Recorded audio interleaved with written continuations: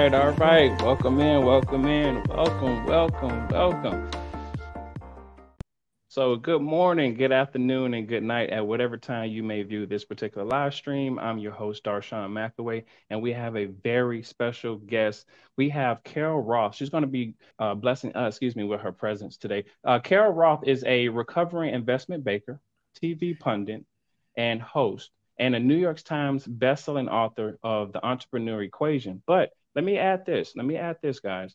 She also came out with The War on Small Business, but today we're going to be talking to her about her latest book, You Will Own Nothing, which will drop sometime in July. So without any further ado, let me go ahead and bring up Carol Roth, and we're going to get to talking with her to find out exactly how will we not own anything. Hi, Darshaun. How are you? Hey, I'm doing well. I was looking at two different screens. So how's life? How's life going? Life is excellent. It's so nice to be here with you. I'm feeling a little underdressed for the situation. I didn't know that there was like a dress code. You're looking so nice and business-like today, but it's a pleasure to be with you. It's quite all right. So let me tell you how I came across reaching out to you. Funny enough, right? I was looking up how to become an inventor, right? How to really do it the right way after all these years. And there was a guy named Josh Malone who came out with a bunch of balloons. And somewhere in that thread, your book popped up and it said, You Will Own Nothing. So I said, well, let me go over here, find out what she's talking about. Then it took me to your Twitter page. And I went down your Twitter feed and I said, you know what? She seems like a person I can like maybe talk to. And I looked at your book title and it said July 18, 2023. I said, oh, she has a book coming out soon. So I said, let me reach out to her, see what happens. And just like that, here you are. And this was just a couple of days ago. I know, it's amazing, the power of Twitter to connect. And I'm somebody who likes to make those new connections and obviously spread important messages to all different kinds of audiences. So it is a pleasure to be a little bit more formally connected off of Twitter. And I'm thrilled that you took the initiative to reach out. Yeah, no problem at all. So let's get into it a little bit. What is You Will Own Nothing? What is that book really about? So you may have heard of the phrase, you'll own nothing and you'll be happy. It is one of the top 8 predictions, actually the number 1 prediction from a group called the World Economic Forum for 2030. And when I first saw this making the rounds on social media, you'll own nothing and you'll be happy, coming from an organization that was littered with the global elite, the political elite, the business elite, other influencers. I'm like, this is probably one of those things social media got wrong, because I know, being in the financial arena and helping people create wealth for more than a quarter century, that wealth and ownership are tied together. If you don't own things, particularly things that have the opportunity to retain value or appreciate in value, you can't create wealth. So I'm like, how is it that this organization that's littered with these political elites would be predicting the end of private property? So I did research, and to be honest, in this particular case, it didn't take very much research to find this video that was published by the World Economic Forum, and then to do a little bit more research to see that they've actually been repackaging this idea since about 2016, first from an article, then some videos with different names, and then ultimately coming up with this prediction video. And to me, that's pretty concerning, because I know throughout history, people who didn't own things were not only unfree, but they were usually miserable if they survived at all. So I did a little bit more research, and it took me to another quote unquote conspiracy theory that isn't a conspiracy theory, which is this idea of a new world order or new financial world order. And again, this sounds very conspiratorial, unless you think the current president of the United States is a conspiracy theorist, which, no matter what you think of him, you probably don't think that's the case. So if you go to the White House's website right now, you can look out remarks that President Biden gave to the Business Roundtable, which is all the fancy CEOs in the United States. And on March 21st of 2022, he said, there is going to be a new global economic order, not just the economy, but a new order in the world. It happens about every 3 or 4 generations, and then goes on to say there's going to be a new world order out that, and we've got to lead it. I don't know who we is. He's speaking to the CEOs of these companies, but he's putting this out there.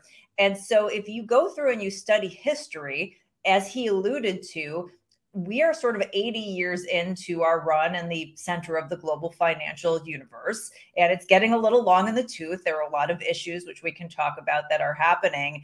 But before us, it was the British, and before the British, it was the Dutch. So this is something, again, not conspiratorial. It's just a reality of history. So if you are these elite people and very wealthy and well-connected, and you see that the global stakes are going to change, you have a couple of choices, right? You could just hope it works out for you, or you could proactively try to make sure it works out for you. And I think that's really the thesis of the book, that you have all of these people who see that the financial the stakes around the world are shifting, and they are trying to control every resource they can. And in the process, you will own nothing.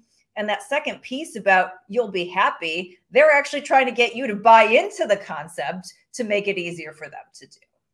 Right. So it's pretty amazing that you're coming out with this book, because I started thinking about the things that I own, and I was like, I really don't own as much. I own my intellectual property from my books, because I started my own publishing company. But as far as everything else, I don't own anything. I don't own my home, which is probably the biggest asset anybody could really have. So what happens when you don't own anything? Are they trying to make us like robots to just do whatever they want us to do? Why do they want us not to own anything? Well, certainly it's mostly because they would like to own everything, and they want to retain that power and wealth structure for themselves. And they don't really seem to care about who it hurts in the process. So I think that's the most important thing, that this is basic human nature, just greed and power and control, and trying to preserve that power structure. But if you look at it from all the different aspects, and I go in deep into all different kinds of things in the book, but if it's the technology that we're no longer owning, or it's the homes that people like yourself are no longer owning because corporations are coming in and competing with you to own a home, and the Federal Reserve has been driving up prices and transferring that wealth creation opportunity to Wall Street from Main Street, basically they see you as an opportunity to gain more wealth from themselves. They want to take your life, and they want to rent it back to you as a subscription or as a service or as a fee collector. And that gives them more power as these stakes change, without sort of the concern for you. And if you buy into the fact is, oh, well, isn't it so much more convenient that I don't own things and that I can just, go around and depend on everyone else, you don't realize the freedom you're giving up, the agency that you're giving up, the wealth creation opportunities that you're giving up, and kind of the stakes. I mean, if they own everything, they also kind of own you in a way, and that's a very scary proposition. And it's very different if you want to make the personal choice to not own things. That's one thing, but to have these barriers erected so that you can no longer participate in the American dream in the same way by their choice, that is where the problem is. Gotcha. So let's talk a little bit of money, and as a disclaimer from both of us, this is not financial advice. Thank you. Yes. I watched enough of your streams to know, hey, make sure you put out a disclaimer. So this is not financial advice. Go seek your financial advisor for advice. Right. So here's the question.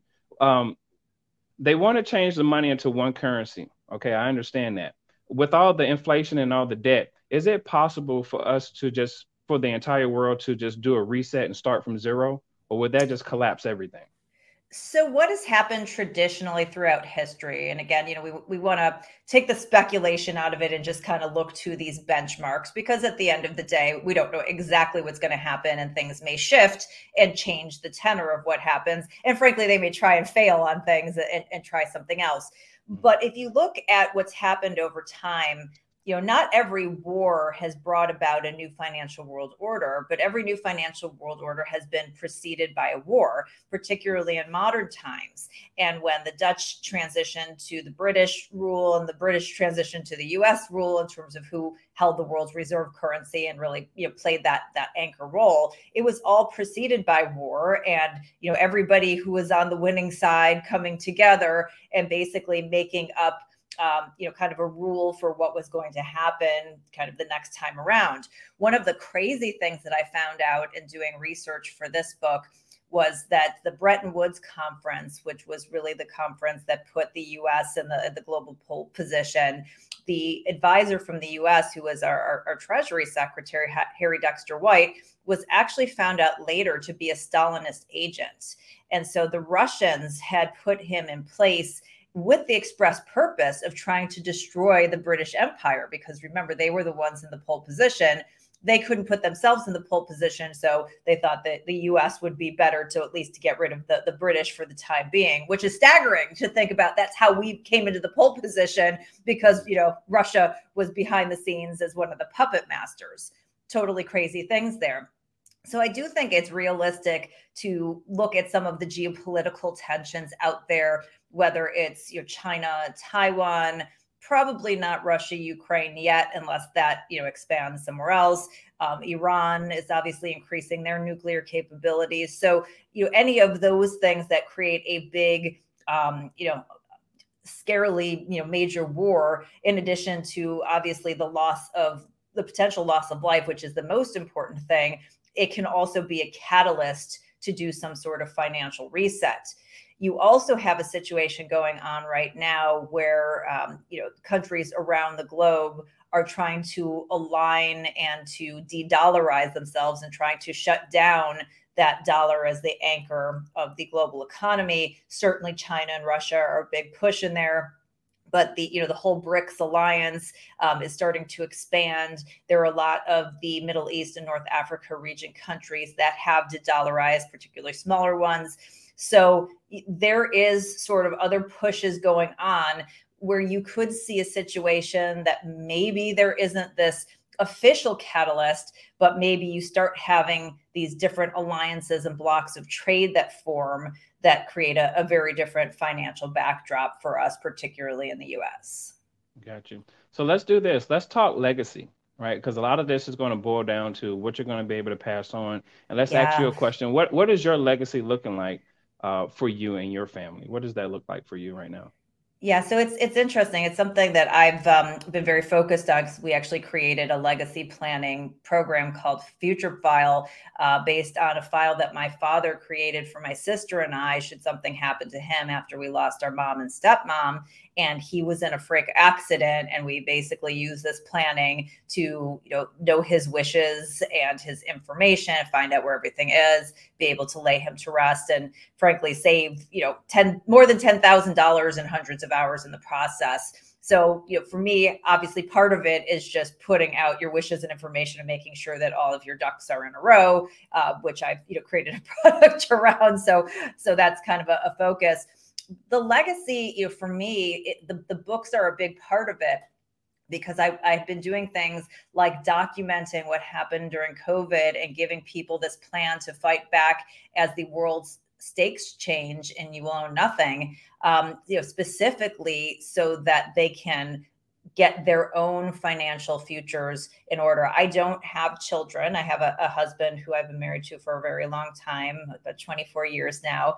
And so, that's an interesting question in terms of our broader family and also charities who will be the financial beneficiaries of the legacy. But I hope that the information legacy and the ability to reach millions of people around the globe and better their financial futures for themselves and their families, to me, I see that as actually a bigger legacy opportunity. Yeah, I love it. I looked into it, and it's something that I've been doing myself, like kind of leaving little footnotes behind. But I think I like your system better because it kind of lays everything out there. I got an opportunity to watch the video that you had about your father and why you decided to put the company together, and I thought it was brilliant. Thank you.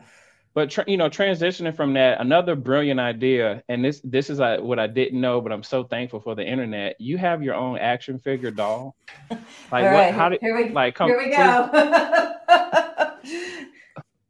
like, how did that even happen? Like, what was that process? So, this is being a marketing person and somebody who, has advised lots of companies on marketing and customer loyalty. One of the companies I've worked with for about 17 years is named Integrity Toys. They are a family-run business that does fashion, celebrity, and other collectible dolls. And so I've been working with them and sort of their outsourced chief customer officer for a long time. And when I wrote my very first book, The Entrepreneur Equation, I wanted to do, kind of an interesting marketing thing. And I was also told by the buyers of the book, where I was on the cover, that I was too attractive to be taken seriously as a business author, and so that they should probably ugly me up or take me off the cover. To which I was like, no, we're not doing that. We're going to double down. So I used this. I went to my, my partners and said, hey, if I pay for it, can you make me a doll that I look like on the cover of the book? And they're like, yeah, if you're paying for it, sure, whatever, that's fine. And so we did that. It was a premium that if you bought so many copies of the book, you could get the fashion doll, or for some of my, celebrity friends, that they just, got one for me. I think my family members had to buy more copies in order to get one. But that was kind of the basic thing. And to this day, people still ask about it, still try to get it. And if you look up Carol Roth fashion doll, it's all over the internet. So let's talk about this entrepreneur phase that you went through. Is it from my understanding that you work for an employer, and did you start, to fund yourself with your entrepreneurial ideas, or did you just jump out the window and say, hey, I'm just a full-time entrepreneur, and you guys are just going to have to hire me, through your company as an independent? Yeah. So let's take one step back even further. I was the first person in my family to go to college. And way back, in the mid 90s, I racked up $40,000 in college debt, which is the average of what somebody racks up today, but a really long time ago. And so my philosophy, based on my father's financial guidance, was I'm going to do everything I can to pay down this debt. And that's why I went into investment banking. So I worked for a traditional investment bank, and really enjoyed it. But at the same time, lived in a 400 square foot studio with a cardboard box and a sheet over it next to my bed as my bedside table, and just, did everything I can to save every dollar. And I paid off that debt in a year and a half time. And that was the most important thing. So once I was able to be debt free, then I used my employment status to start building up my own wealth. And once I had gotten to a point where I had enough, I felt like I had a cushion, I could invest. And oh, by the way, by that point in time, I then got married and had another person who was also earning. I felt like I had a little bit more flexibility. So the first thing we actually did together is that we started our own investment bank and became a broker dealer and went out on our own. And we found out that while we love each other, we probably didn't want to work together and be together 24/7. And that it was good for the relationship to have a little bit of space. So he continued on doing more of the traditional employment. And one of the things that I found during investment banking is that I like to do other kinds of consulting and advisory work. And that sort of shifted me in that realm. And that's also when I started picking up the media stuff and doing other things as well. But it really was, making sure that I had that financial foundation, because the thing that money buys that I think people don't appreciate that's the most valuable is flexibility. It gives you the opportunity to do whatever it is that you want to do.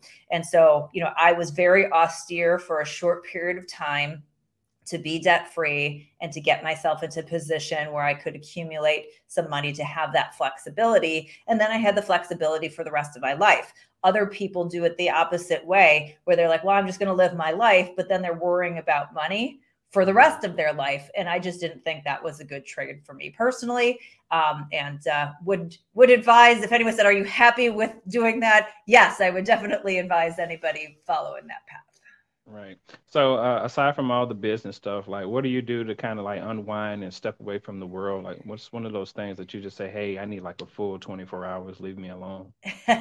So I don't know if you've ever heard the term whale for the casino industry. I am a whale for the spa industry. It's somebody who goes in and just spends a ridiculous amount of money on, that endeavor. And I love going to the spa personally. I'm also very into sports. So my husband and I watch a lot of sports, and we both exercise regularly. I have a pinball machine, so I'll play some pinball. I enjoy writing and reading, which kind of crosses the line into what I do professionally. So a lot of the work stuff is actually kind of fun for me. I don't really view it as much as work, and some of the stuff that is kind of hobbyish almost. But I do take a lot of time to make sure that happens. And I'm also somebody who's very particular about sleep. So again, kind of like my philosophy with money is like you go hard and then you kind of preserve that flexibility. I do that with work too. I'm very, very focused and efficient during my workday, and I get 8 to 9 hours of sleep on a regular basis. And I think that's really important. So, you mentioned your investment company. What type of things or what type of industries do you guys invest in? So right now, so I have this kind of holding company and we do make investments. And what I found is that the early stage investing just isn't for me. You have to be in so many deals and see so much flow to have that diversification that when, 19 of them kind of conk out and the 20th one is a huge success, the 20th one makes up for all of them. So I prefer things that are later stage, that are maybe like an established middle market business that is looking for either an exit or an IPO, a sale, something like that. And so it's capital and a bridge. And then I also do things where I will go on boards or be an advisor for a stake in the business. So I might actually not even put money into it, but I put my time and my expertise into it in exchange. So I do a little bit of that, but I tend to focus on things that I know and understand. So some technology, things that are in the consumer space, some healthcare. So it just kind of depends. Like, not a big real estate person other than personally advocating that people should buy it, but I'm not like the real estate expert. I do own real estate, but it's not sort of my like center of the plate thing that I do. And I don't understand like super high technology things. And one of the things my dad always taught me was, if you don't understand something, don't invest in it. And I think that that's critical.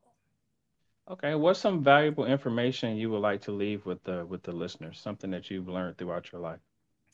Well, I think the most important thing, and particularly doing the research for the book, You Will Own Nothing, is the importance of ownership. And so I do think as we move forward, if you've got your money sitting around in cash and it's not working for you, and particularly with the threats of things like central bank digital currencies, that you want to have that invested in assets that they have the opportunity to appreciate and value with the appropriate risk profile for you. So diversification is great, but getting to the point where you can own a home or own land that's productive in some way, whether that's farmland, timber, water rights, whatever, owning some physical precious metals are a great diversification element as well. Potentially owning your own business, investing in other businesses. If you work for a company, and you don't have stock and ownership in that business, think about either asking for it, or if they won't give it to you, going to work for another company where you can participate in the upside of what you're building. There are a lot of companies, whether they're private or public, that will grant stock options as part of your compensation.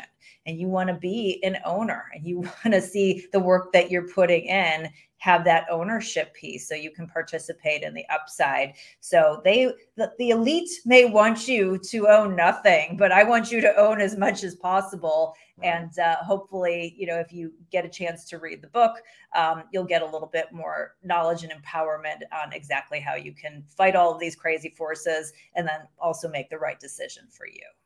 Awesome. So let me say this to you. I'm very appreciative of your time. I thank you so much because I got a chance to do a lot of research on you, and you've been on some huge platforms. You've been doing media for such a long time. I remember you a few years ago, and there's one video in particular where you talked about the first impression. And I think this Ah, was around the time that you were coming out with the entrepreneur equation. yeah. And that information from that video is still like prevalent to this day. So Wow. your first impression, it Nice. made a first impression on me because I was like, let me contact her and see what's going on. So I really do want to thank you for that. Let's go ahead and tell everybody where they can find you and what events that you have coming up so we can close out the show. Absolutely. So on Twitter, which is the place that I'm most active, I'm at Carol JS Roth. And if you are interested in pre-ordering You Will Own Nothing, you can get it in your hands on July 18th. You can pre-order it at Amazon if you like the convenience, bookshop.org if you like to support small business, basically wherever you get your books. And yeah, just leaving you with that message of ownership. Go out and own as much as possible and preserve that legacy for yourself and your family. Well, my name is Darshaun McAway. I'm the host of wildpodcast.me, and we have our special guest, Carol Roth. Thank you so much for spending some time with me and me learning about you and getting to know you, and you having your own action figure. I'm kind of jealous, you know. Probably the first person and maybe the last one on the podcast with that, right? Right, right, right. So you guys have a good one, and you sit tight. We'll see you guys next time. Peace.